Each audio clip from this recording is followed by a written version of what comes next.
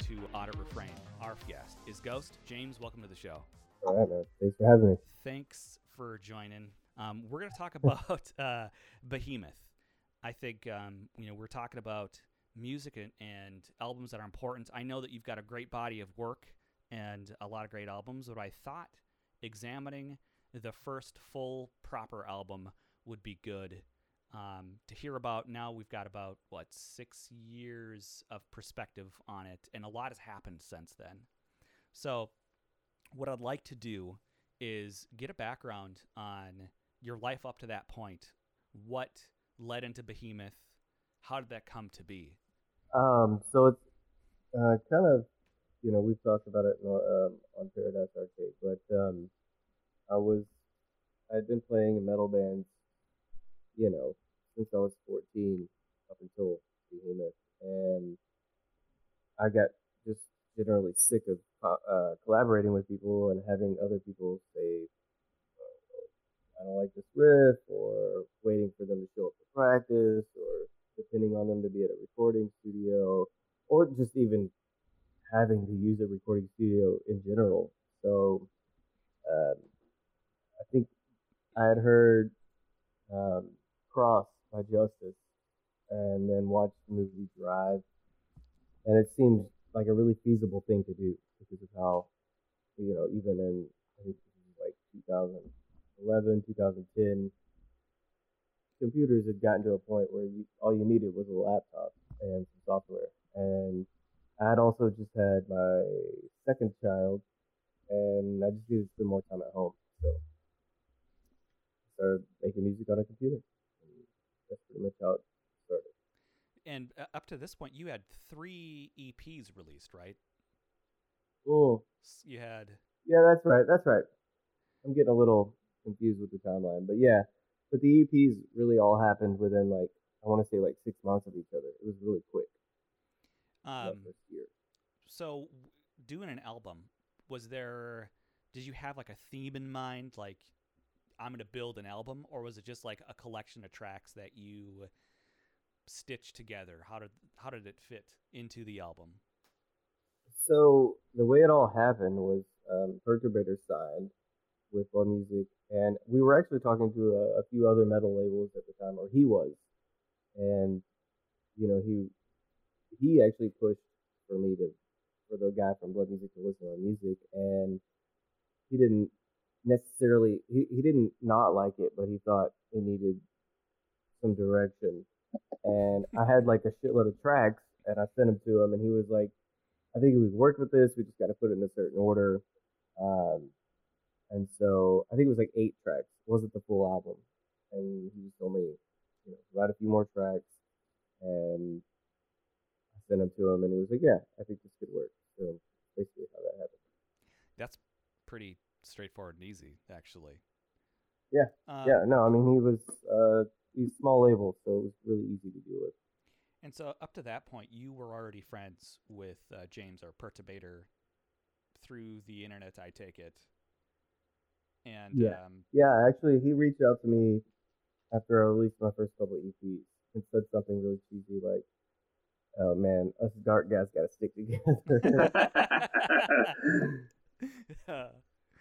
Did I tell you he listened? I bet he told you that he listened to our episode. He actually. Oh, did he? Yeah. Yeah, that makes sense. I mean, dark guys got to stick together. I don't think people realize it, how good of friends some of us are, and we, he's one of the only people that makes synth music that I pay attention to, and I listen to some of the interviews he's done, and of course everything he releases, and it's vice versa. We talk all the time, so that doesn't surprise me. I'm sure he listened to that just to have ammunition to talk shit to. That's what a true friend is, ultimately. Absolutely. So that's really a cool, a friendship to have, and basically kind of vouch for you to get into an initial record deal. Was that something that you had experienced before? Had you ever been even signed to a small record label, or you just been kind of... Yeah, so the first 3 EPs, there's Girlfriend Records, which is Eric Sparrow, who Sparrow. I think it's Sparrow, like Sffero or something. He's one of the early synthwave producers. I don't think he does much anymore, but back when what was the label that had everybody? It was like Protector 101, Perturbator, all these guys. He was kind of involved in that, and he signed the ST EP.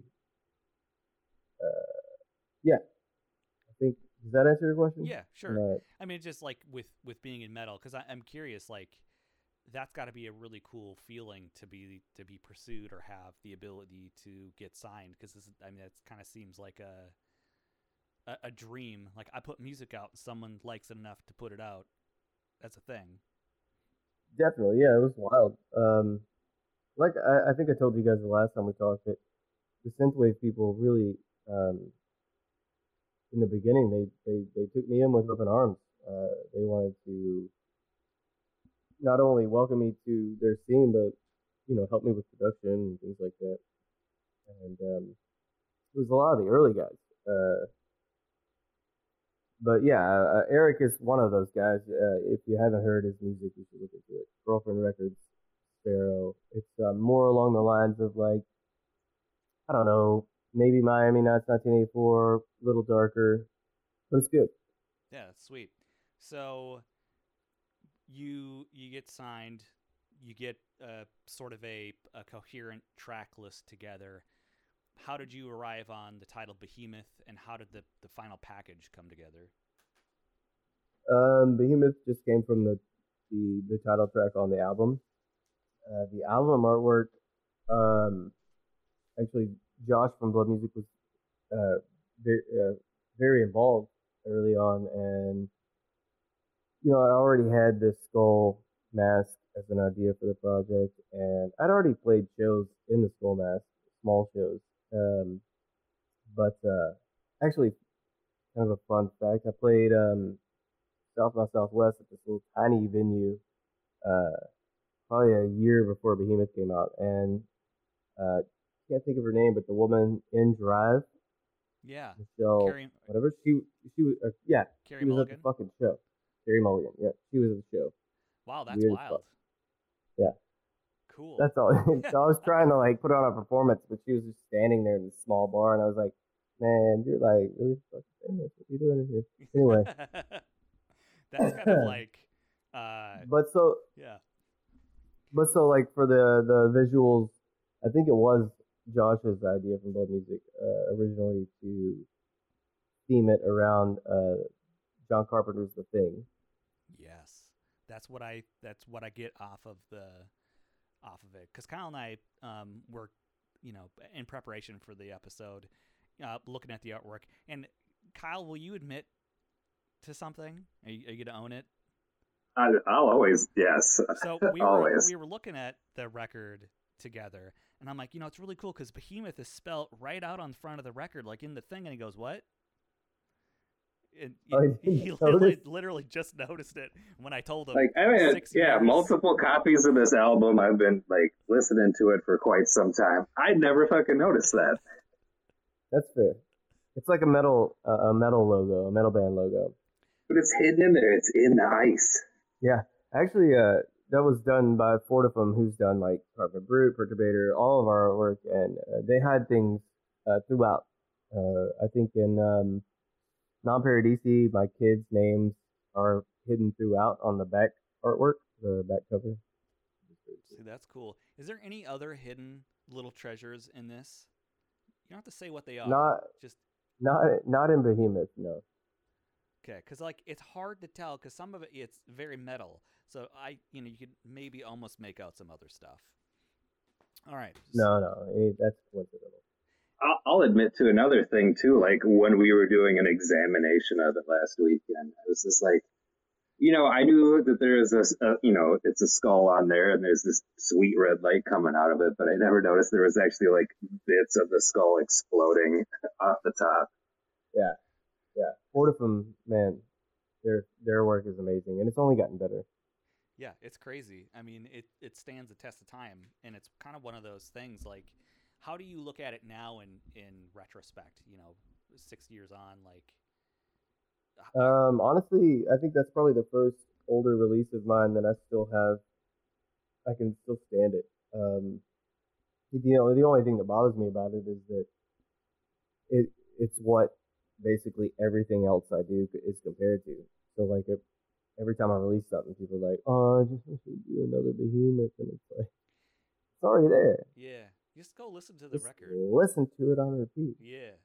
Yeah, it's interesting, and that's kind of why I wanted to also do this record, because I think people are always, I think, going to have a strong, well, why don't you do this or why don't you do that? And I think, like, this could be your definitive opinion piece. You just like, oh, you want to hear me talk about it? Here it is. I've talked about it. Um, Yeah. so with the imagery, obviously it's dark. You've got the upside down cross on there. Was that, kind of the vaguely satanic sort of imagery? Is that kind of tying into like the persona and the vibe that you're going for? Yeah, I mean, I had already started that with the EP that came out before that. The ST EP is Anton LaVey's house, and I think the original headquarters for the Church of Satan. So um, we were a few of us were already doing that. All of us that came from a metal background were already tapping into metal imagery because it just seemed kind of obvious at the time. No one else was doing it, Yeah. and it was why not make electronic? What we like, put what we like about metal into electronic music, and the especially the imagery. Because at the time, none of us were playing shows like big shows, and that was all we had was like the album covers. Like, this is what we're about, kind of shit. And so there's kind of like maybe a nostalgic homage to stuff you grow up with, because that's in a metal band. If you're, not quite old enough yet to go to a concert, that's all you have. There's not necessarily music videos, depending on. I know there's a time folks are like, there weren't music videos for stuff, but if you're into metal, you're not necessarily going to see a music video for that thing. You've just got the album artwork to go off of, besides the music itself. Absolutely, yeah. Especially time period that I grew up in. That's all we had. Liner notes were huge when I was growing up. Even during CDs, it was like the liner notes could almost make an album if they had like behind the scenes pictures and notes from the band. It was always like you know now you can watch a live video on Instagram, but back then that was our only insight into the band. Yeah, I remember doing the exact same thing with CDs and records, is like going through all the liner notes and the thank yous and figuring out who produced it and who the engineer was, and just trying to get like insight into the band, because that's it. You just had the music and that album. So Absolutely. and I appreciate with Blood and with those initial early days, like it's bringing that back. So obviously with like Perturbator's release and Dynatron and the stuff that he had going on early then, with yourself, like bringing that back as such an important thing. And obviously I think that helped push Blood music to where it became. So it's really a love letter. I appreciate the love letter to the format, basically, the physical format. Yeah. So we are going to talk about track number 1 off of Behemoth, Beyond. Tell us about this track and what went into it and anything that you're talking about.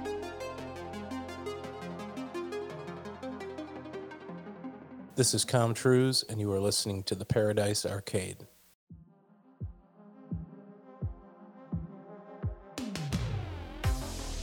Okay, so actually, there is a sample buried in the mix. I believe it's from the movie. I'm looking it up because I don't remember exactly, because it's like a 70s film. I think it's called From Beyond, 86. But I think No, I think there's an earlier version of it, and it's about basically like like ghosts and possession. And there's a part you probably can't hear it. Maybe you can after I tell you. Right before it starts to build up into the next track, it says "Feed Me," and it's kind of like a precursor to like Hellraiser, where you kind of have to feed the corpse to bring it to life. And I believe the movie's called From Beyond. I could be wrong, but I think it is. I think that's why the track's called Beyond. Right on. So with the Go this ahead, track, was it like, did the inspiration come? Did you do the music? How did the two things interact with each other? I think it was just a way to tie the album together to begin with, just to have, to where you could listen to it as a full album. Having an intro track, I still think it's like super effective. A lot of people still do it. Yeah, I think it was just a way to kick off the album, to bring in the next track. The next track's very abrasive right off the top. Yeah. So speaking of the next track, let's get into the next track.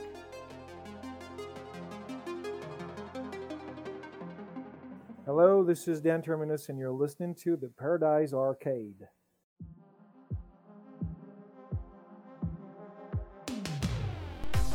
How do I say this? Thanks for saying that, because I didn't want to do that either. Shame on you. Shame on you.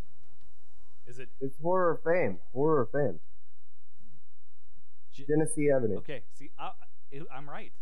It's an actual street in Hollywood. It's where it's the actual address of the Nightmare on Elm Street house with the red door.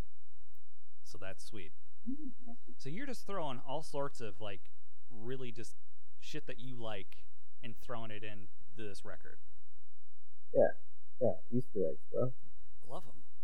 You're spelling. I mean, I feel like you should put what you like into an album you're making anyway. Yeah, probably. I mean, that could be the thing.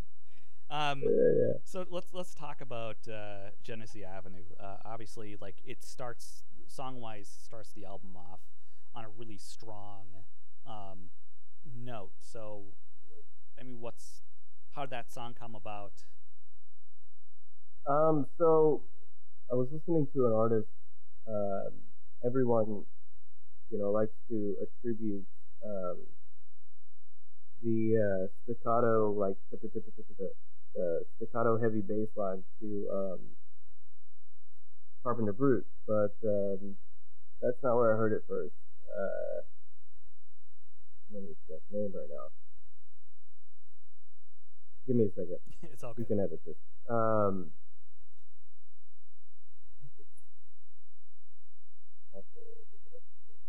I haven't listened to it in years.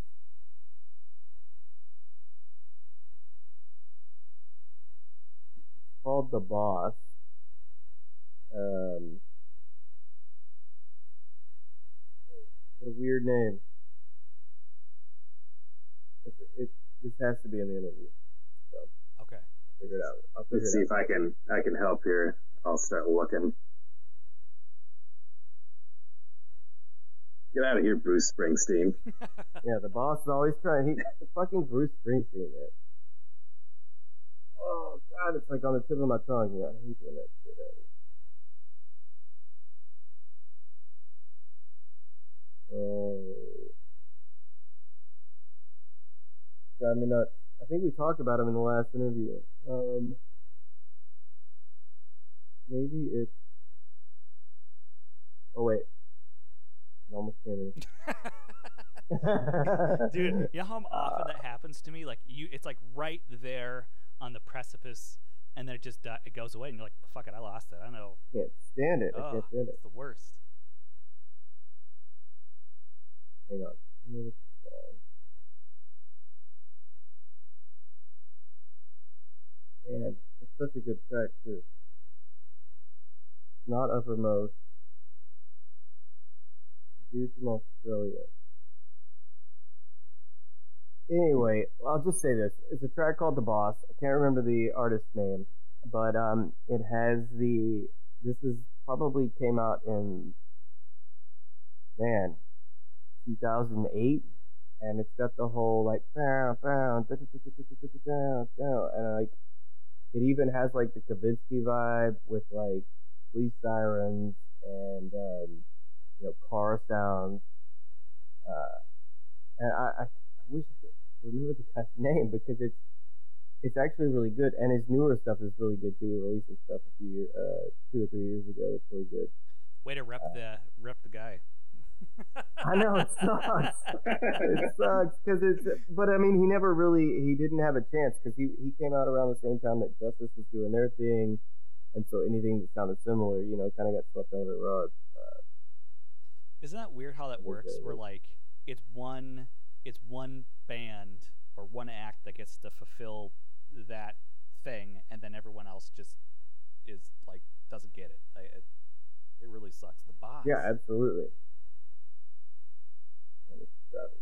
I mean, we're all, and some motherfucker is gonna be like, "How the fuck did you guys not know this?" And like, call us all out. Actually, man, I don't think we can move on until I figure this out. I can like actually sing the lyrics. It's like this really repetitive. Give me 2 seconds. There's one by Diana Ross. Not Diana Ross. It's like when you say Australian artist, I can't. I can only think of one, and it's definitely not it. Donnie Benet. No. It's like something even somewhat sort of close. I mean, Power Glove's the only thing I could think of out of Australia. No. It's way heavier. But yeah, I was just gonna say I know it wouldn't be that. I can't go on if I don't think of it. It's cool. Give me just a moment. Literally, I probably have days of editing ahead of me, so it's fine. That's fine, and I'm going to distract you with another question while you're looking for that, not related to the show or anything, just a question I want to ask. Since you brought up Cross by Justice, did you get into any of their later stuff? No, man. I thought they kind of, I get, kind of what they're doing, and I appreciate the depth of it. But what I liked about them initially was how abrasive or just the chances they took production wise. Nothing sounded like that. No, I feel like they released too good of an album as their first album. It was just like, how do you follow up with that? I don't know. It's true. Oh, redial. There we are. Redial the boss. I need to take a note of what time we figured that. Okay, 48 minutes into it, we figured it out. Redial. Oh, it's ridiculous. That probably took 10 minutes. All right. I'm writing it down. Yeah, me too. Yeah, write it down because there's a part you'll hear, and I think the song came out like literally 10 years ago, maybe longer, 12 years ago, and the whole, heavy distorted bass that we all use with the staccato jumps in it. Everybody gives credit to Carpenter Brute, but he didn't come up with it. This guy did, and that's where I heard it first. And the track is amazing. You'll love it. It's got police sirens and gunshots and heavy, what would become dark wave bass.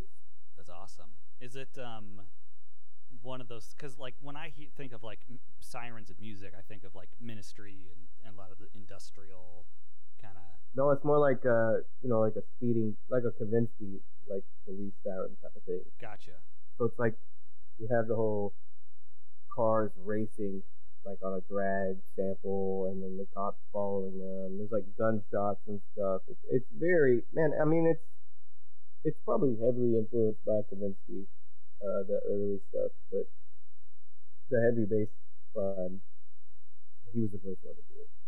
And when you're making that song, did it just come together? I'm just curious about your music process. Do you agonize over tracks, or? I do. I mean, sometimes the track takes me 6 weeks to finish with production and everything. But with that album, there was more of like a desperation in my writing. Now I feel like I have a little room to take time and really look at a track and maybe make changes later on. But with that album, we were all starting this new thing, and I wanted to get in on, the ground floor. And so I was really working quickly. I think I was quite a bit younger, so I would stay up. I would start working at like 9 in the morning and work until like 5 a.m. And just constantly, because at the same time I was figuring out how to be an engineer, because I didn't know anything about any of that stuff, mastering, any of that. So half of that was just me constantly listening to it, going back and forth from the studio to the car to my headphones to figure out how the Ed Banger artists were getting that bright, overcompressed, loud sound, which ended up being extremely easy to create. Well, you didn't know shit at the time. And what's crazy, you're married, you've got your second kid, and you're working late at night. I mean, how did you have any amount of energy at all? Man, I didn't. That was to be honest, it was like pretty low point in my life. Psychologically, I was, I don't know if depressed is the right word, but I was drinking a lot. Not that that's changed too much, but I was drinking a lot. I was drinking a lot till 5 a.m., which, that never works out well. No, it's not. Especially when you have responsibilities the next day. But it was just really, it took a toll on me mentally, like how much effort all of that took.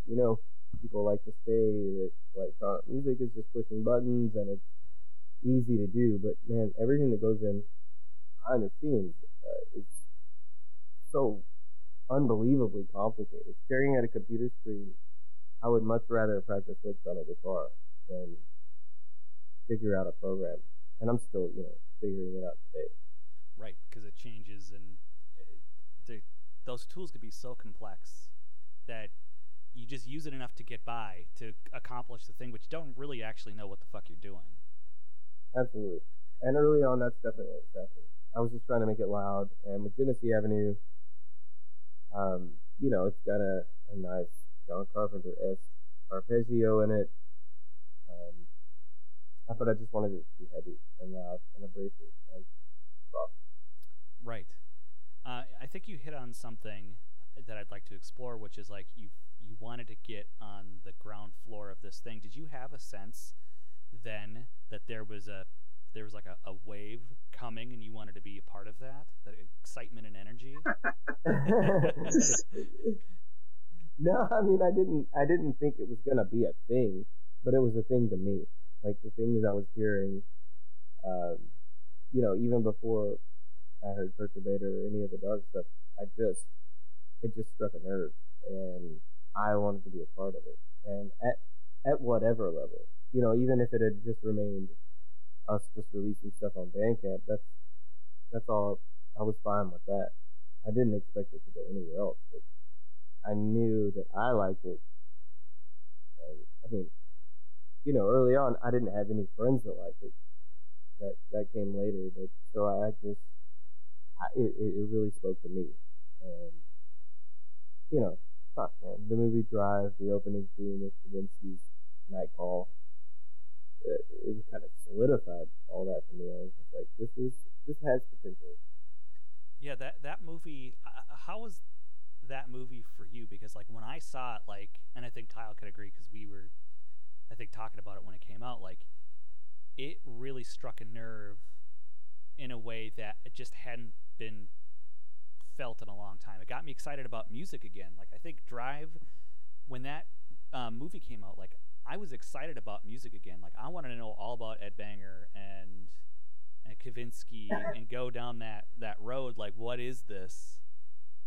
And absolutely, it just reignited and I love that movie, and I've watched all of Nicholas Winding Refn's movies since. No, I think that guy's. I don't know who he works with for his music, but he for a minute there he had his finger on the pulse. I think that movie Bronson opens up with that crazy scene where it's got Glass Candy playing. I think it's Violent Technicolor, sorry, and it's just like a really driving, almost synthwavy song, and it works so well. Mm-hmm. It's wild how well synth music still works in movies. They don't use it much anymore, but it's still, I think they're missing out. It works so well. Yeah, I agree. And it's like, for a moment when Drive, because it was like the first movie that was like an art house movie that blew up huge, that didn't have like some sort of happy ending. It wasn't like Slumdog Millionaire, and it wasn't, like, it was kind of bleak from the beginning, and at the end it was bleak. And those kinds of movies, I don't think, at least then, didn't really resonate huge the way that movie did. No, they don't, man. People want things to be happy. And I thought it was, man. Maybe it sounds a bit pretentious, but that movie's pretty poetic, man. Mm-hmm. I think you couldn't have gotten a better person than Ryan Gosling to play the part, and all he needs to do is smolder Mm-hmm. and look concerned. Did either? But the ending, yeah. man, the ending. Oh my God! Fuck. With the college song playing. Oh man, I think do they close it with college, or is it the Human Being song? I think it's the Human Being one was in an earlier when he was driving with what's her name and the kid. That's right. What's the band that does that? They're really good too. They had a couple Electric Youth. Yeah. Some of their stuff was, man. I think it was some of the best early synthwave. Period. As far as the lighter stuff goes, I don't think anybody really fucks with it. Yeah. They just released an album with Pilot Priest for the Come True soundtrack, which I'm really could be hot. Yeah, could be hot. I'm real curious to hear what it sounds like. So that's not what we're here to talk about. No, hey, you're the one reining it in now. Wow, impressive. I don't know, because I just wanted to say, like, remember when what's her name got her face shot off in slow motion in Drive? That was really sweet. Man, the brutality of that movie. Brutality. When he smashes that dude's fucking face in the elevator, my wife just looked at me like, "What the fuck are we watching?" And I was like, "I don't know, but it's awesome." All his movies are that way. My God. Valhalla Rising. Jesus, they're all Bronson. I think the only ones I haven't seen are like the Pusher trilogy. I don't know if you guys have seen those movies. Those are I don't think I watched that. Yeah, those are his first three. So that's really, it's a great insight background into kind of where you were at and what your headspace was and sort of what some influences were. Let's take a quick break. We're going to put in the track for y'all to listen to now that we've talked about it so much. We'll come back and we'll talk about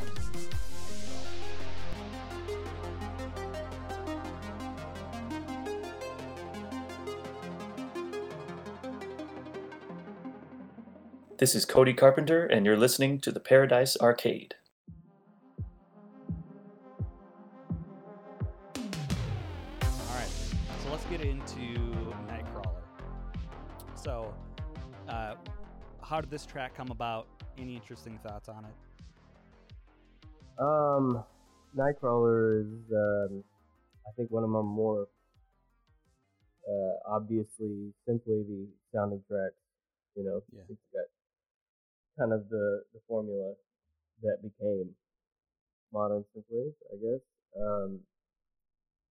I don't really know where I was coming from, other than just writing a simple, catchy song. I think Nightcrawler itself there's an 80s movie, maybe late 70s, called The Nightcrawler, and it's about this. I think it's like a fucking World War II vet that like goes on a killing spree in his like gas mask World War II gear. I don't really remember why he does it. Why do white dudes kill people? Because they're white. I don't know. Their feelings are hurt. Yeah. because they're white. It's so hard. It's so hard being white. But the movie, yeah, basically centers around, I think, one of, like, kind of like a prom night situation. It's one of the early first like teenage slasher films. Uh, so yeah, I mean that's where the name comes from, and the song itself, the melodies are more like, coming from like how college was writing his music at the time with like simple one on off bass line arpeggios, just simple sawtooth leads. Do you? Let me ask you this. I've heard this. I don't know if it's true, but it's really hard to write a good simple song. Mm. Yeah, I mean it's hard in the sense that like it's hard to make it sound like your own thing because it's so simple.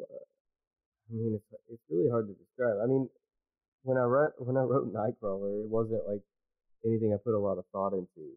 Uh, like since writing it, if I try to write a song that simple again, it's got a catchiness to it that I don't know if I can really do again in the same way without it sounding almost identical.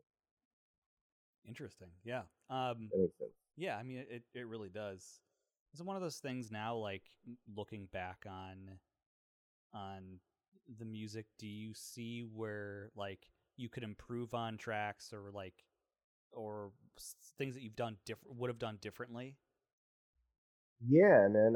Nowadays, like especially the last couple of records, and even starting with like Possessor, I I go back to songs before I release them several times and add things, add new details, and I think where Behemoth suffers, or where people might actually think it works, is that it's quite simple throughout.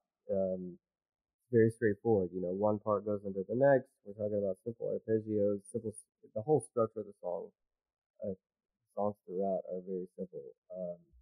If I was to redo Behemoth, it would be much more complicated, much more. There'd be a lot more instrumentation involved, but I mean that might take away from it. I don't know. Yeah, I was gonna say, does it remain Behemoth at that point? When you start messing around with too much stuff. No, probably not, dude. I mean that, like I said, that album was. I mean, I write really quickly anyway. I think, you know, the last Valediction came out in October, and the new one's coming out in under a year from that, which means I wrote it in like 6-7 months. It's impressive. It's just like when I get started on something, it's insatiable. I have to finish it, and I work on it constantly, to the detriment of my personal life and relationships. They Everything takes a back seat to what I'm writing, and Behemoth was that way. Behemoth was maybe more that way than any of the other ones because, like I said earlier, I was figuring out production skills, engineering skills that no one taught me. I just had to spend hours on the computer to figure it out. So I don't know. I think maybe if I wrote it differently, yeah, it would lose the rawness of it. Yeah, and one of the things I want to touch on, like overall, like your vibe, you do a different thing, I think, than a lot of other darker, and I'll even group in metal into that, where you kind of play it straightforward with the horror and kind of the themes of it, where like Carpenter Brute seems to have like, I don't know, like a wink and a nod a little bit, an absurdity to some of his stuff, like the imagery and that kind of a thing, where this seems like a lot more like sincere, or not, I don't know if sincere is the word for it, but like straightforward and kind of like you're not, there doesn't seem to be winking and nodding. It's more of just a straightforward homage and seriousness to it. Is that intentional? Absolutely. How you want to play it? No, it's very intentional, dude. I don't know. I guess as goofy as it sounds, horror movies have always been like a huge part of my life. I think early on, when I was younger, they scared me, and I wanted to conquer that fear. And once I did, I started to love them.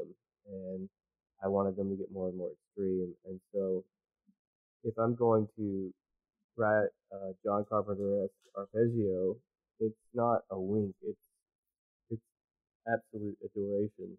And so, yeah, I maybe Frank from Carpenter Brute does those things as kind of a funny thing, but for me, it definitely comes more from a real place because so many horror movies have defined parts of my life and gotten me out of weird, depressing moments in a weird way because they're depressing movies, but they're fantasy. Right.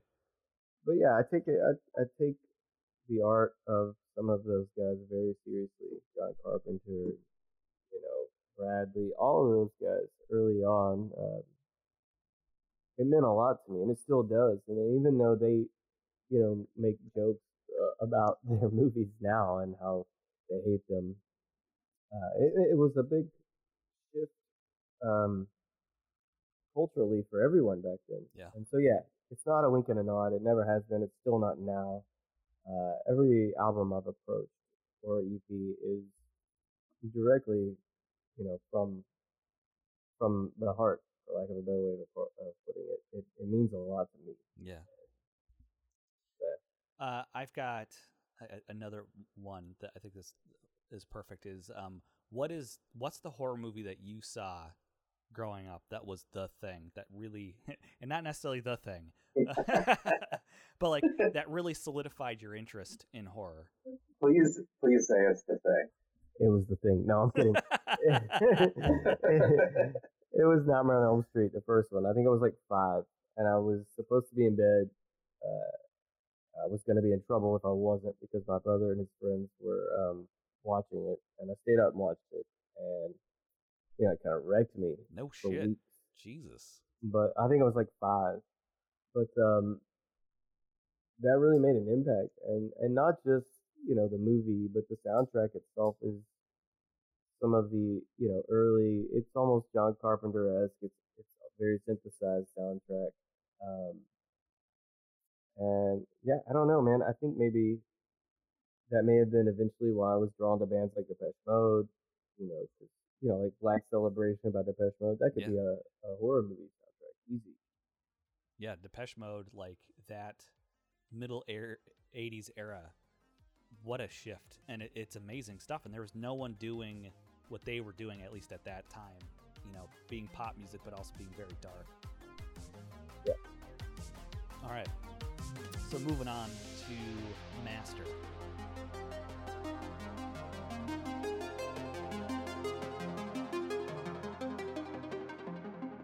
Hi, this is Das Mortal, and you're listening to the Paradise Arcade.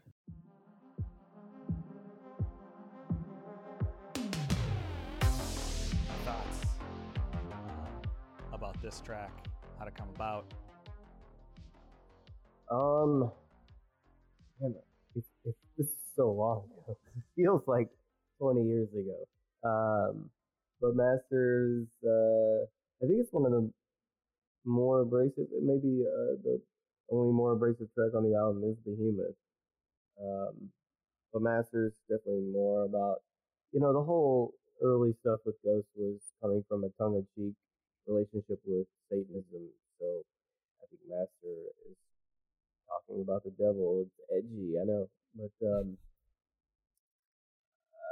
the pull down strings in the track, I think I may have actually pulled them from like an old, not like Saturday Night Fever, but an old disco movie. I can't remember where I sampled them from. Probably good because I can't get sued. But I don't recall. But that definitely is like my answer to, I guess, Stress by Justice. Very, because it's a very stressful song. It's not, it's catchy, I guess, but it still has like an edge to it that makes you feel a bit uneasy. If it's like 3 o'clock in the morning, you've been drinking, you've been watching horror movies, and you listen to Master at full volume, there's a good chance it's not going to help you. So I'm really curious, do you write music with like a specific I want it to have this mood. I want it to convey this feeling or this atmosphere. Early on, like during Behemoth and stuff, definitely.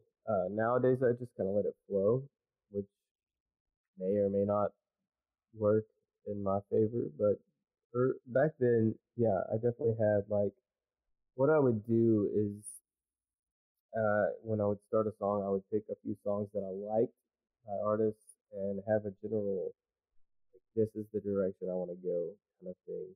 And it would end up usually not turning out that way, but it helps me get motivated. Or nowadays, I'm just a little bit more comfortable with songwriting that I just kind of let it happen. And it happens. But back then, for sure, I would have an idea like, yeah, this track needs to sound, or I want this track to sound like so and so, and I want the arpeggio to sound like the arpeggio from such and such Carpenter movie, which is quite easy because I Right. think even John Carpenter himself will admit that he's a horrible songwriter. But I mean, arpeggios are easy. You just plug a few notes in, and it's a loop. It's not difficult. You just have to, find the right notes. So yeah, back then, definitely, I had definite influences I was pulling from when I would start a track. All right.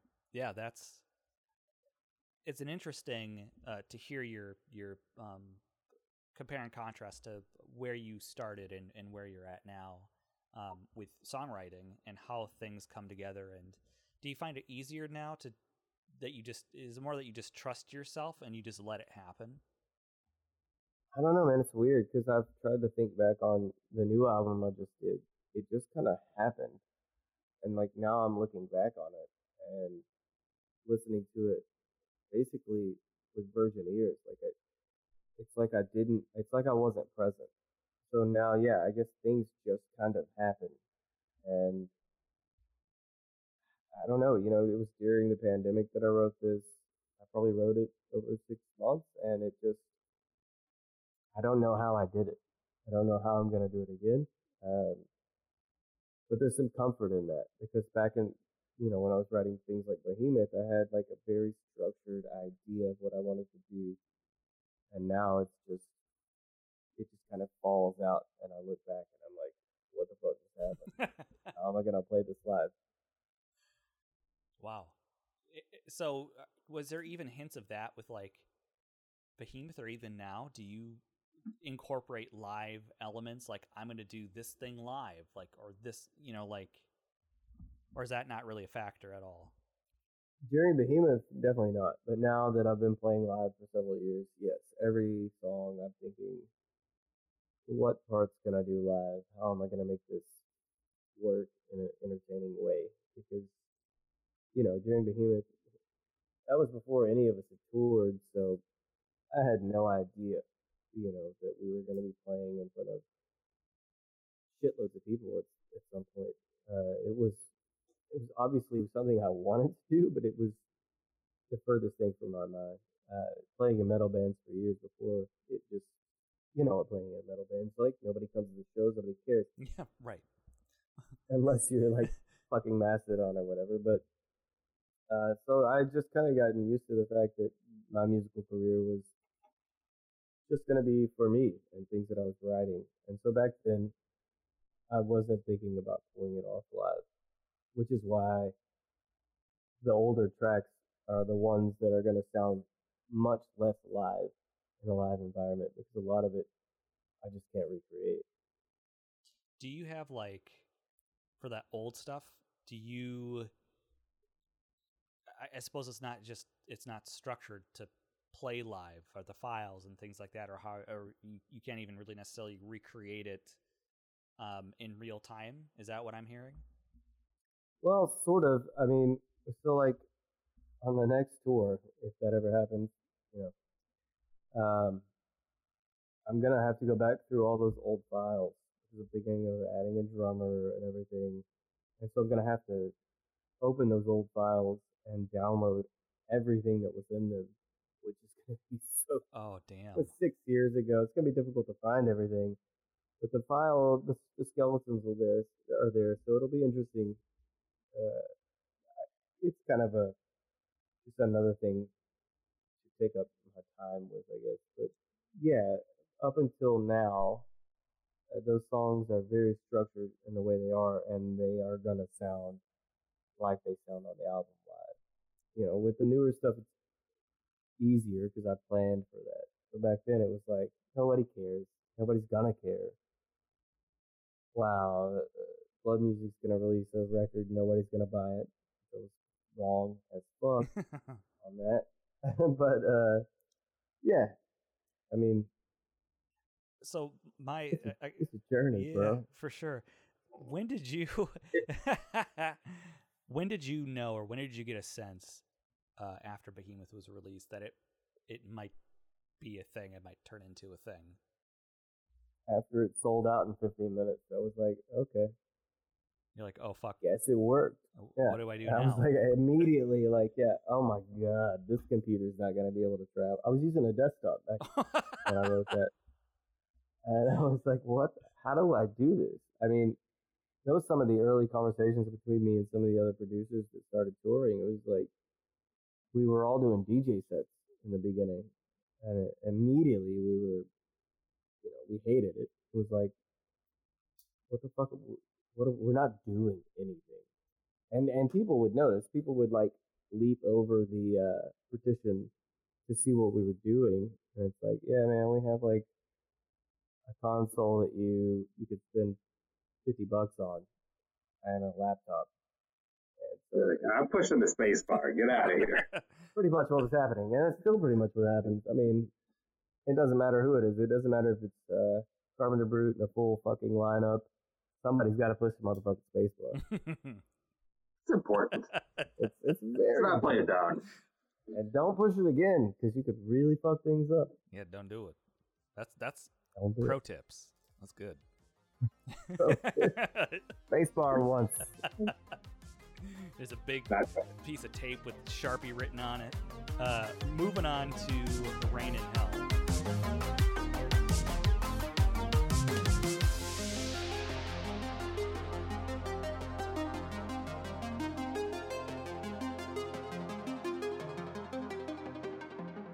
Hey, this is Anthony Scott Burns, aka Pilot Priest, and you're listening to Paradise Arcade.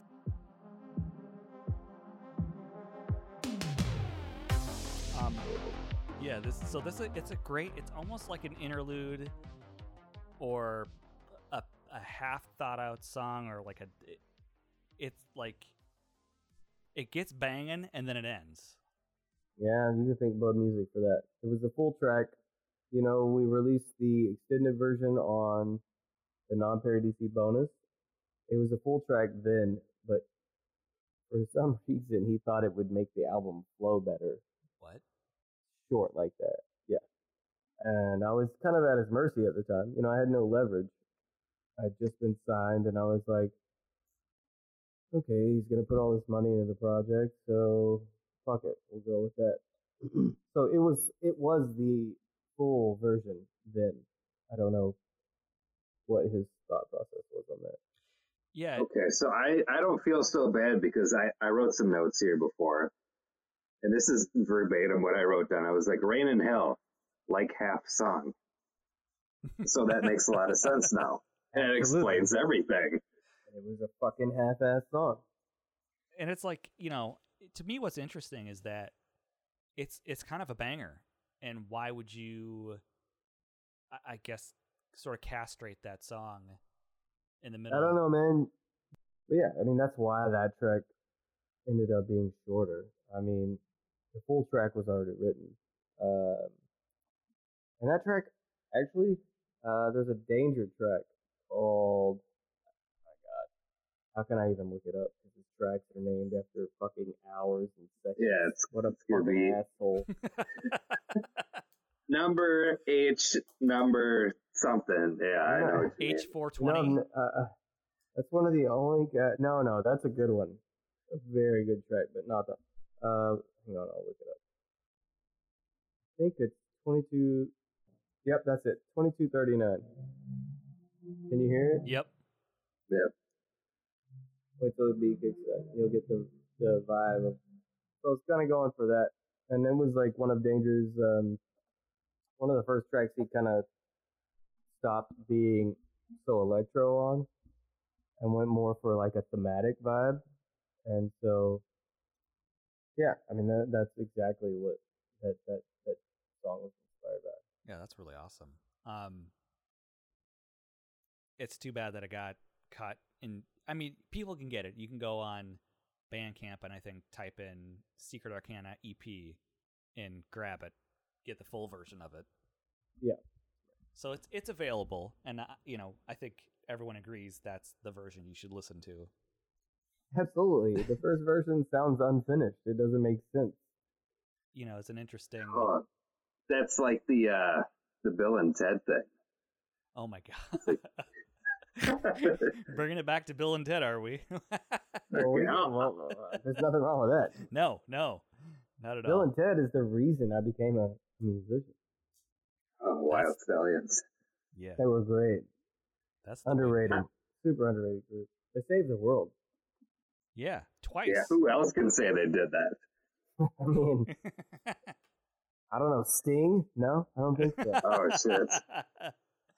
I think Save the world with tantric sex.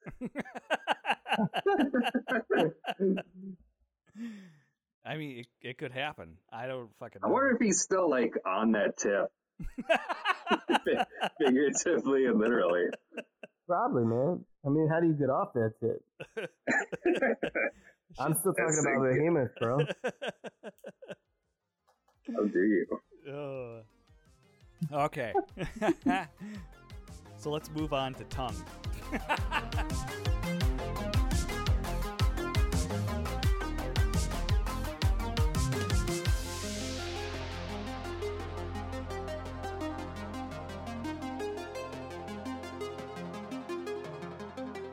This is Lucy in Disguise, and you're listening to Paradise Arcade.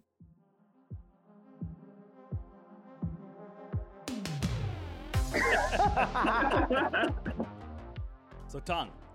Let's talk about tongue. The track tongue. Actually, I have to listen to it real quick. Pop it on. Because I haven't heard it in a couple of years, probably. I remember it's the slower, heavy one, right? Think so. Got like a real slow vibe. Yes. Oh, man. That arpeggio is straight ripped from Phantasm. Oh my god. Yeah, now that you say that. Phantasm combined with like Exorcist. I like that. I mean, it's the same thing. I don't really know. I guess I was, obviously going for the classic horror vibe of the 80s, and then throwing that heavy bass in.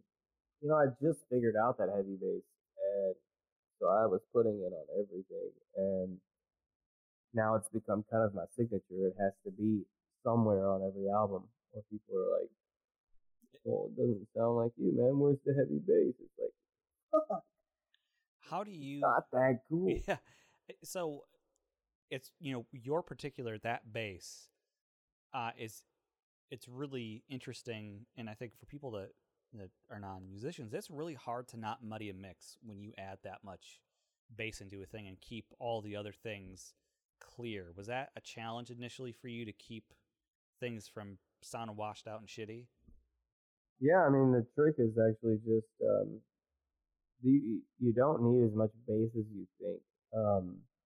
I usually pull half, like on like a 3-band EQ. I usually pull half of the bass out on the bass set because it opens up the mix, and you get a lot of the bass feel more from just the saw sound, that grittiness, and then the bass drum really brings in the bass sound for you. So there's really not that much bass in that noise. It's more just dirty than bassy. But you give the illusion of the bass with the kick drum and side chaining. And that song's heavily side chained, now that I think about it. I don't remember why I named it Tongue. That's weird as fuck. Where was my head? I think it's kind of a reference to, there was a local band here, a really good local metal band, actually not local to where I live, but an hour from here in Shreveport, Louisiana, called Plastic Dog. And they were super fucking good band. The vocals was incredible, and they never went anywhere. I don't know why, but I think it was, you know,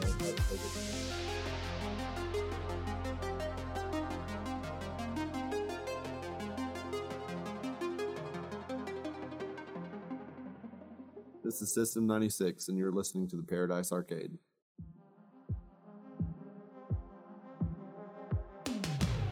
So up to this point, there's no vocals on any of these tracks, and we're leading into Without a Trace, which is the only vocal, I think, track on this whole album. When you're starting off, did you ever think like that you wanted to incorporate vocals, or did you feel like this one track just needed to have vocals? How'd that come about? No, actually, I didn't want to do any vocals. I was coming from more of like a Danger, Daft Punk vibe that I wanted it to be. Like, even like the other French guys like Kavinsky and Daft Punk, I just wanted it to be more of a kind of a mysterious thing and just the music. I honestly thought we would be playing raves and shit, but obviously, I mean, for good reason. They probably didn't want any part of that. Can you imagine tripping balls to Behemoth? Like, that probably not be awesome. I'm not sure. That's that could be fun. Or for us, because we're fucking freaks. But anyway, no.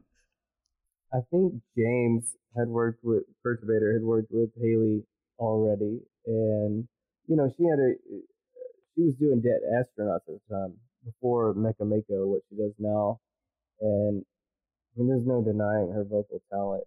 So I don't remember exactly why I reached out to her, but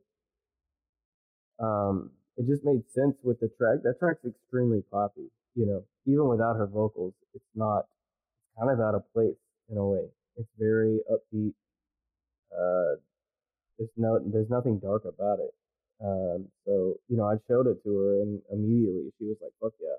And I think within a day, she recorded those vocals, and I mean, the track was done. So, like, Haley's amazing, man.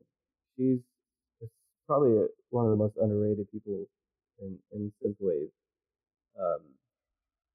She's just she's got an amazing voice, and it's effortless for her. Like, she does it so quickly. I can't say enough about her, and she's a total sweetheart. Yeah, I mean, those two qualities makes her, you know, one in a million. So that's really cool. And so you didn't want to do it. So Josh, this is a Josh thing. Like, you need to have a vocal track on this album. No, man, I think it happened organically. Oh, nice. Like, I think I wrote the track on accident. Like, I wrote it, and I was like, what the fuck is this track? Because it doesn't fit in the album, in my opinion, really, with anything else. Even the slower tracks on the album, other than this one, have a very dark feel to this. And it's not a dark track. And I think once it was written, I think I just naturally was like, I'm going to get Haley to sing on it because it just makes perfect sense. And of course, she crushed it. Yeah. Like, her vocal pattern is it's inspiring. Like, at the moment she sent it back to me, she was like, I don't know, I'm not really sure. And I was like, shut up. Perfect. You nailed it first time. Shut up. And she was like, you might have to put some pitch correction on it. But no, man, her vocals were perfect right out of the box. All I did was put a little reverb on it, and it was perfect. Like, she's very talented. That's awesome. So move. So I've got a nerd question on this. Like, I'm pushing up my glasses right now. Well, you've been quite quiet, so I'm He's not as drunk. ready to hear some questions. So, like, digitally, the transition from tongue to Without a Trace is seamless. One goes right into the other, and it continues. But like on the vinyl release, and I'm not saying this because I'm like, ugh, I like vinyl, and I'm pushing up my glasses again. Since Tongue is the last track on side A on the vinyl, it has an end to it, and then when you switch over to side B and start with it Without a Trace, it starts up like it would from the digital version. Like, was that something that you had? Like, I'm finishing Tongue this way, and then I'm starting Without a Trace this way, and then it ended up being seamless with digital, and then you knew you had to change it for vinyl, or was that something else? I think that's exactly what happened, man. I mean, I'm dealing with it now on the new record. Vinyl, you can only fit so much on one side time-wise, or it starts to fuck up the sound. And so I think I remember having to include the end of Tongue because they didn't fit together on one side, and there was no intro for the track with Haley, so it had to start just the way it started, which I can imagine. I've never listened to the album on vinyl, but I'm sure it's a bit like, oh shit, because that song comes in, Without a Trace comes in like really quick. It starts off pretty banging, so yeah. I think it still works either way. I just thought it was interesting, like, as I was listening to the album, getting ready for the interview here, I listened to both formats, digital and vinyl, and I was just like, oh, here is something that I never really noticed until now. Well, that makes two of us. Nice. No, honestly, man, like all that stuff, usually on the digital or on the vinyl front, I don't really have much input because it's usually handled by, I don't master for vinyl because it's a totally different process, and I could probably figure it out, but it's pretty inexpensive to get someone who knows how to do it anyway to do it. So I usually just let that be taken care of. Up until the new record,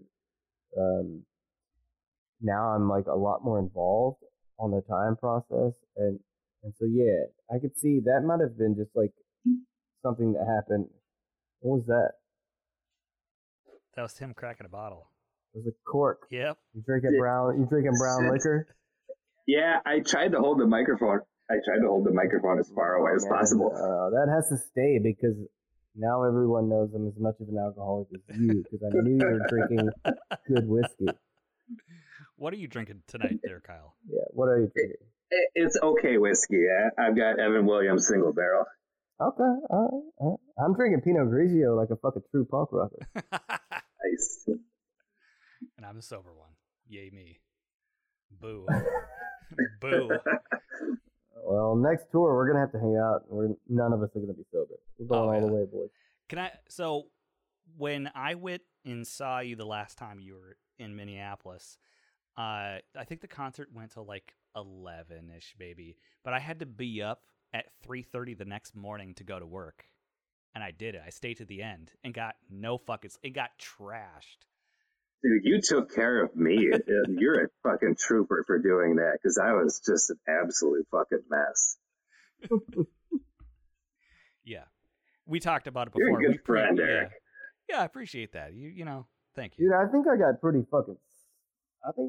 wasted myself in Minneapolis, man. I think we went out to I think I met up with this goth chick after the show, and she took me to this crazy goth bar. It was like multi-level. I want to say that was Minneapolis. Yeah, she took we know where you went. Yeah. You went to Ground Zero.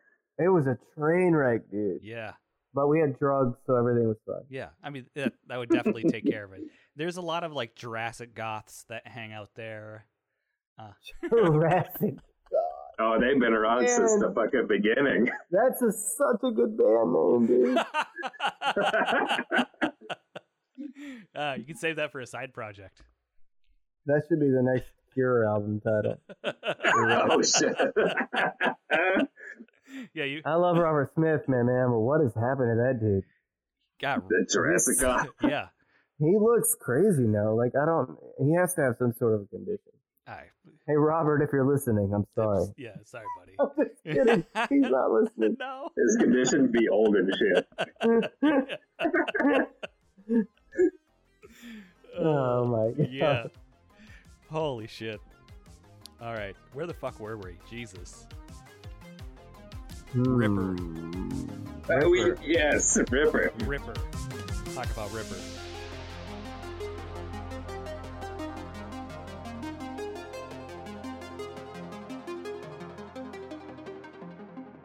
This is Android Automatic, and you're listening to the Paradise Arcade.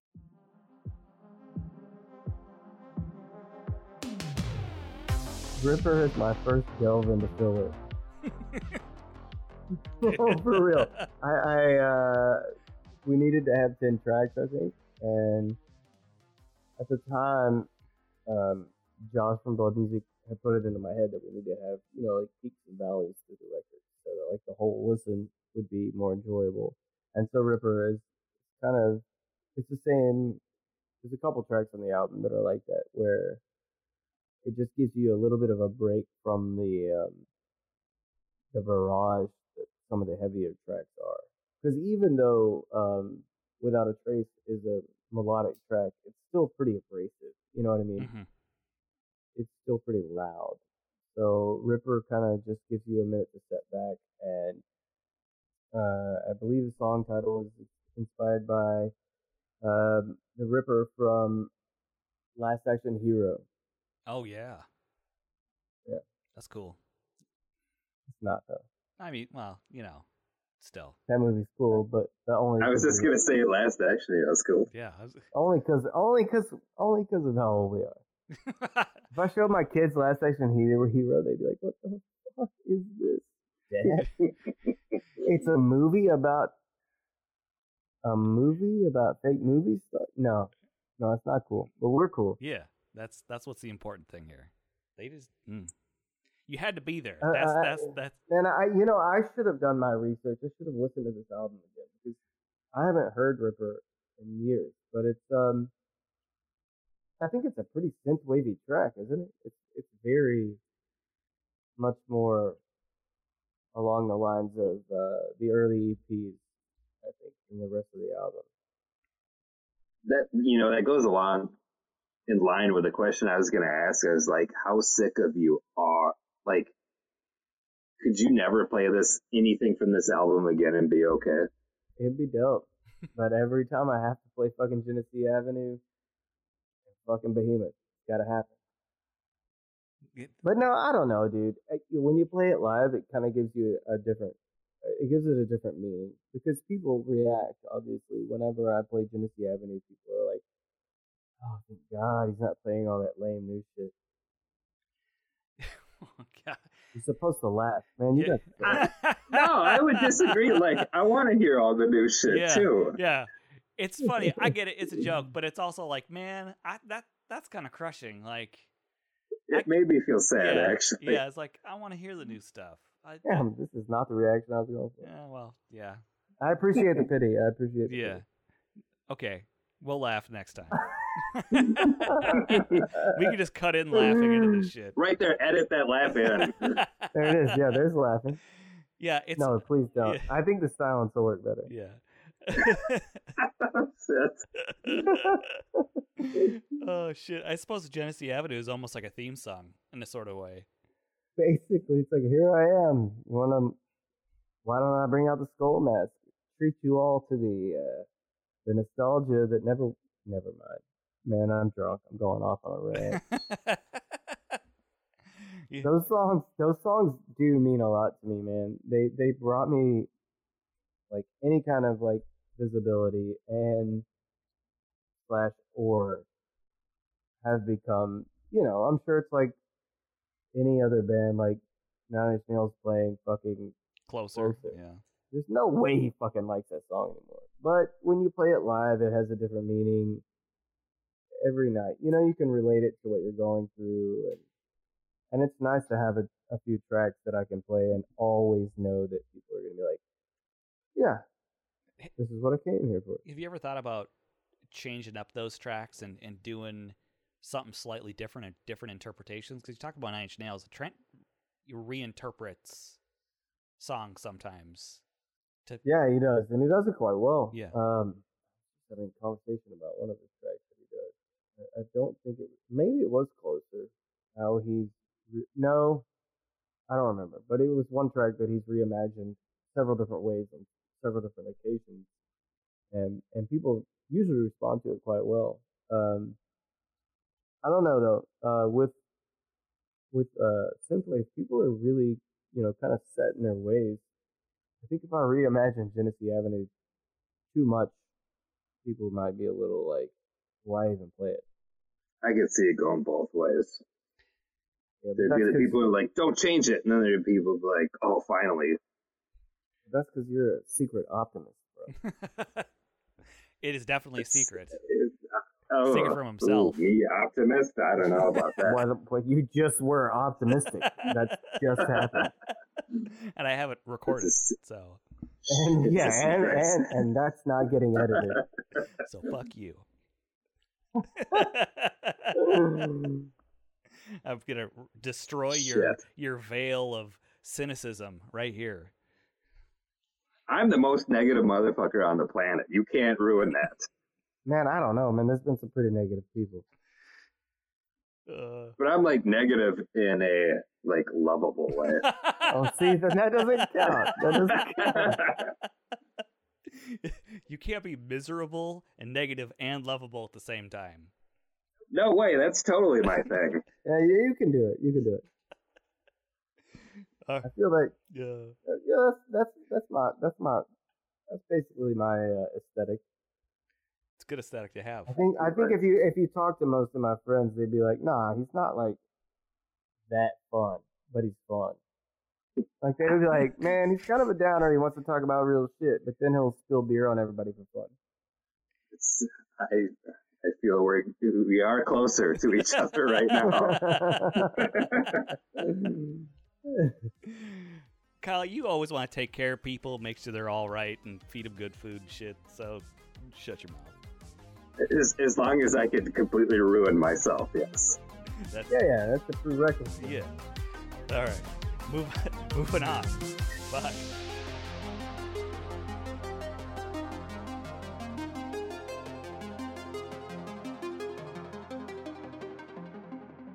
This is Destroyer. You're listening to the Paradise Arcade.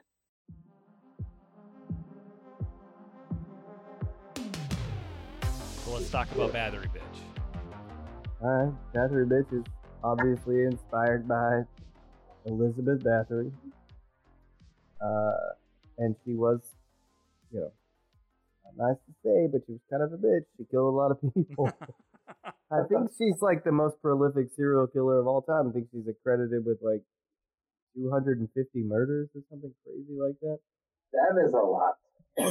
Yeah, and she would just murder, the women, the underprivileged women that lived in her village. She would murder them and bathe in their blood because for some reason she thought that would work. Obviously it didn't work. No. They walled her up in a room for, I don't know what, the last 20 years of her life, something like that. So the song title is inspired by that.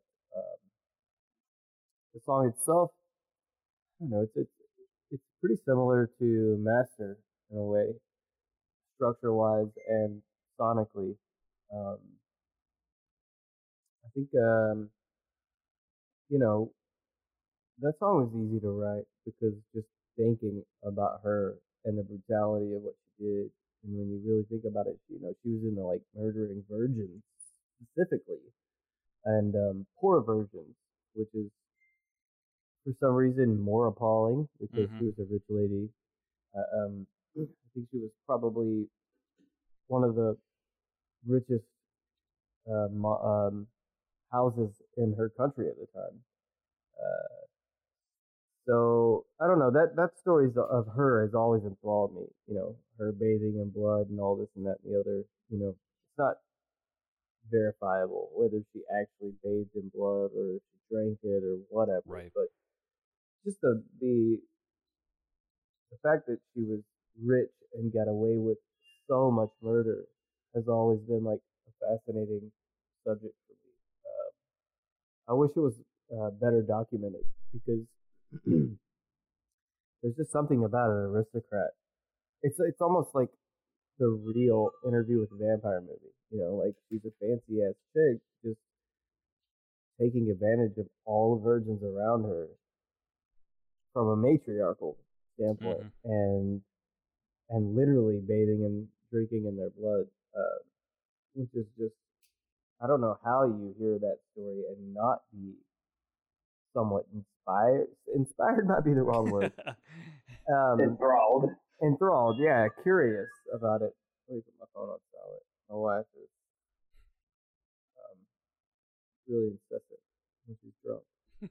Wrap this shit up. It's good though, it's good. It means she's gonna come home and get tired and go to bed. But anyway, I'll cut that out. Yeah, but no, Battery Bitch. I think the title really works well. It's not nice to call anyone a bitch, but it's okay to call a woman a bitch who's murdered other women 250 times. Right. And then some accounts say she murdered up to like 700 people. So there's no telling. And her punishment was very light for her crime. They just locked her in her own castle. Like, how horrible. Yeah.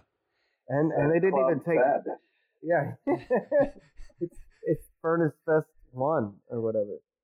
Yeah. Wasn't Furnace Fest that festival that guy like tried to do? No, that's not Furnace Fest. Fire Fest. Oh yeah. It was the first version of Fire Fest. Lots of promises, lots of broken promises. Yeah. Fuck. And she just partied, and I think she actually kept murdering people while she was incarcerated. So. Not much of incarceration if you can keep just doing the shit you were already doing. Exactly.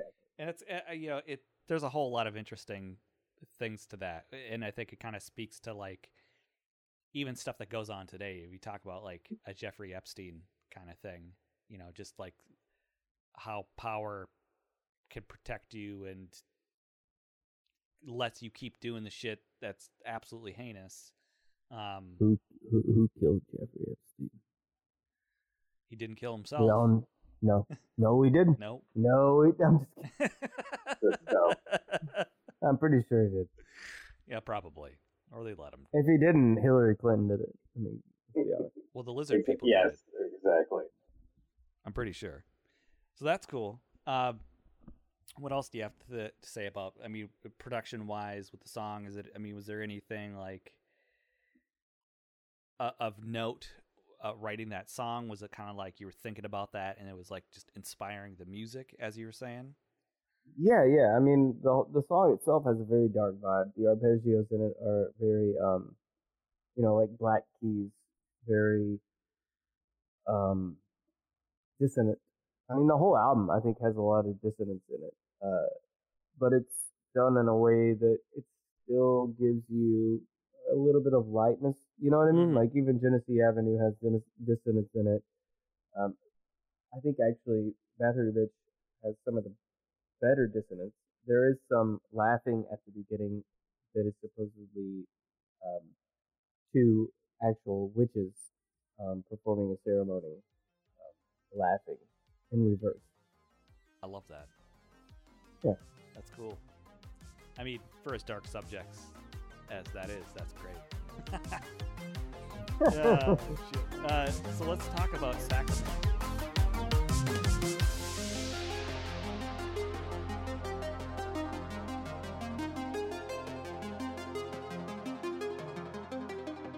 Dana Jean Phoenix, you're listening to Paradise Arcade.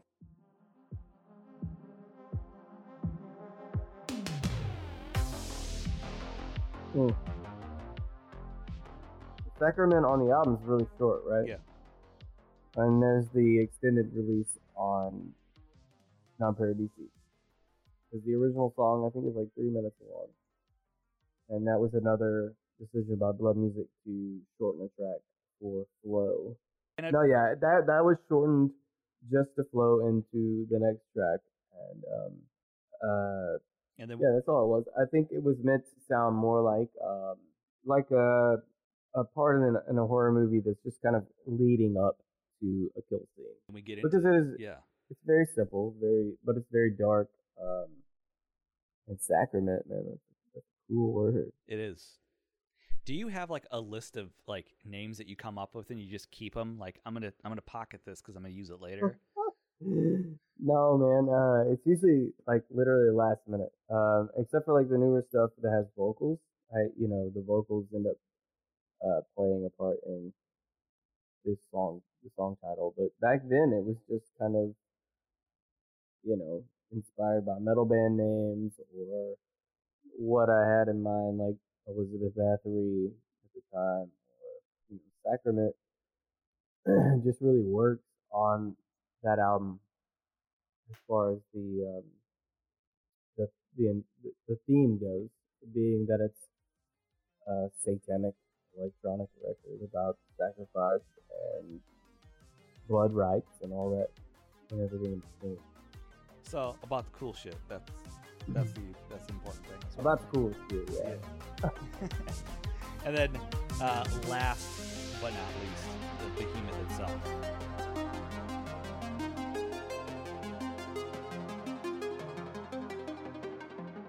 Hey, this is Hotel Pools, and you're listening to the Paradise Arcade.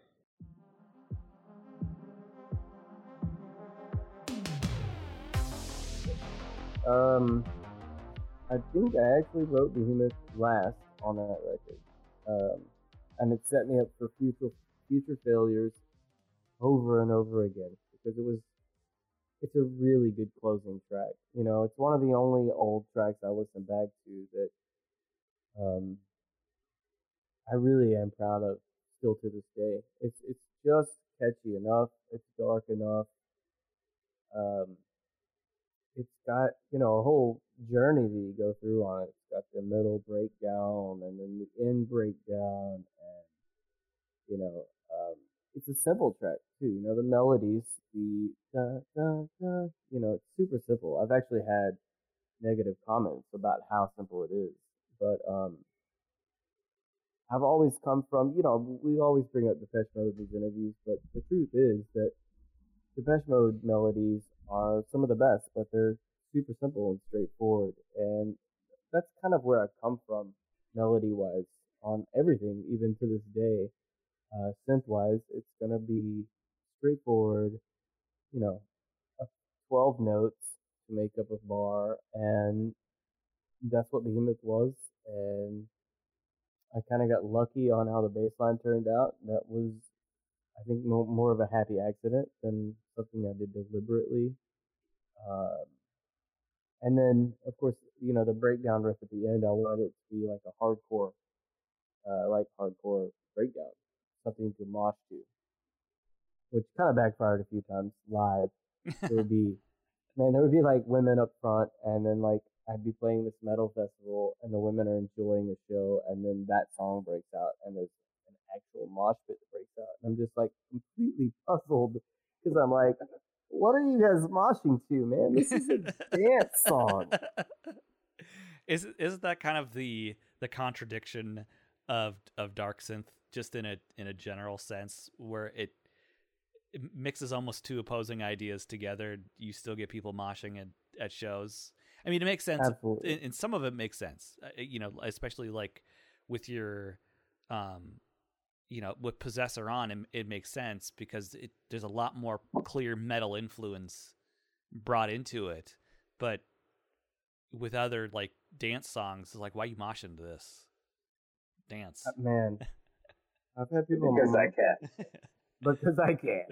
Because I'm a metalhead and I have no self-awareness.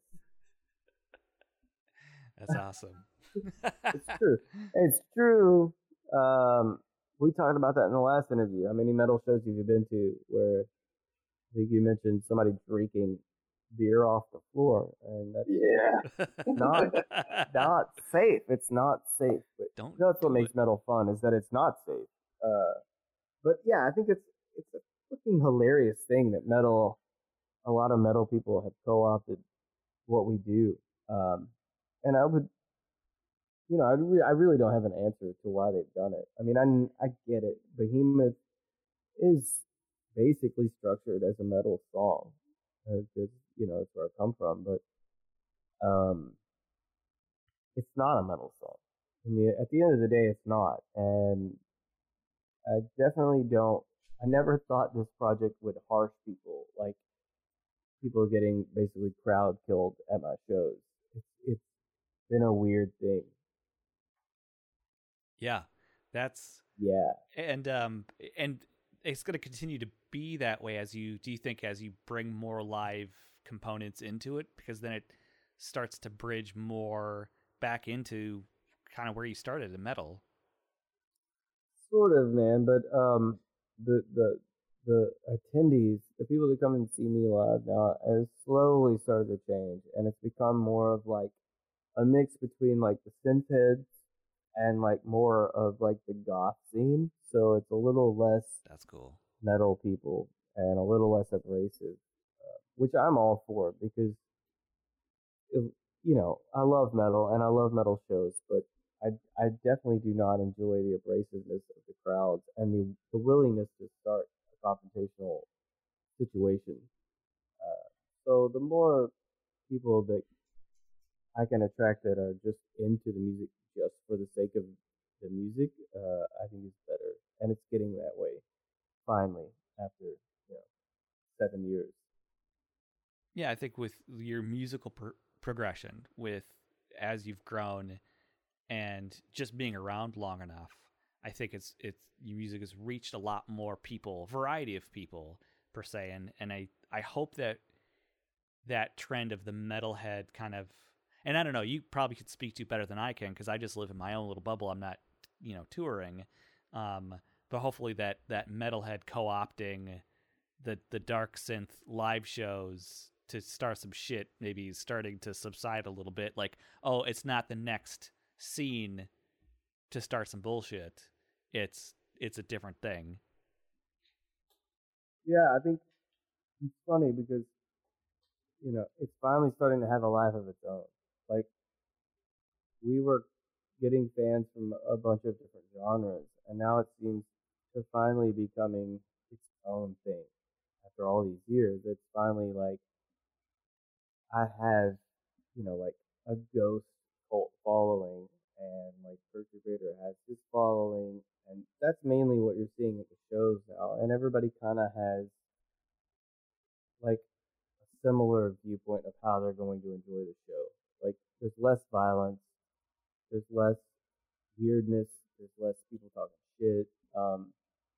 It's become, I don't know, it's become wholesome, for lack of a better word. People are enjoying themselves now, like truly enjoying themselves. And the first like 4 or 5 years of us doing this was like growing pains, man. It was like people didn't know what to do with it. They didn't know why they liked it. They didn't know how to act. And a lot of people that were coming to the shows were like, they didn't have like friend groups that were into the music. And now we're getting where there are groups of friends that like the music together, which is game changing. Because that means, we're reaching more people. And I don't know, it just feels more loving in a way. Yeah. I will say that, like, when we went to your show the last time you were around, I think we went with Kyle. Was it like a group of like sort of like 4 or 5 people that we knew? I would like to say yes. And that's a good sign. And then as we have continued like doing this thing and with our own little musical community, there's been just a ton more people. Like, were you at that show too? And so it's just grown where we've gotten to know more and more people in the scene that are into the same thing. And I'm like, oh, you're cool. We can hang out. It's fine. Well, to me, man, that's what makes a scene. Like, now it may be more of a scene than it ever was because there are groups of people that enjoy it together. Mm-hmm. Whereas in the early days, there was a lot of loners coming to the shows and meeting each other at the shows. So, I don't know. It feels good to know that, you guys have a group of friends that are into it you could share it with. Because I know when I was growing up, same with you guys, we were listening to bands like Deftones and Korn and all that shit. We had a group of friends that were into it. Mm-hmm. We all influenced each other. And I think modern music is kind of suffering on that level because there's so much of it. It's so digital. Anyway. Yeah. I don't know. You know what I'm saying? Yeah. Definitely been to a lot of shows by myself in the last 10 years. So I definitely feel that. Weird. I feel like Kyle's the person who's always like the first to a thing to be like, this thing is actually really good, and everyone's like, shut up. And then people get eventually around to what he's like, oh yeah, they're really cool. And Kyle's like, yeah, I was saying that 5 years ago. Yeah, please go to the show with me. No one wants to go to the show with me. I go to the show, and then later on they're like, dude, this is really cool. I was like, yeah, well, you could have gone to the show with me. Too fucking late. You should have listened to me.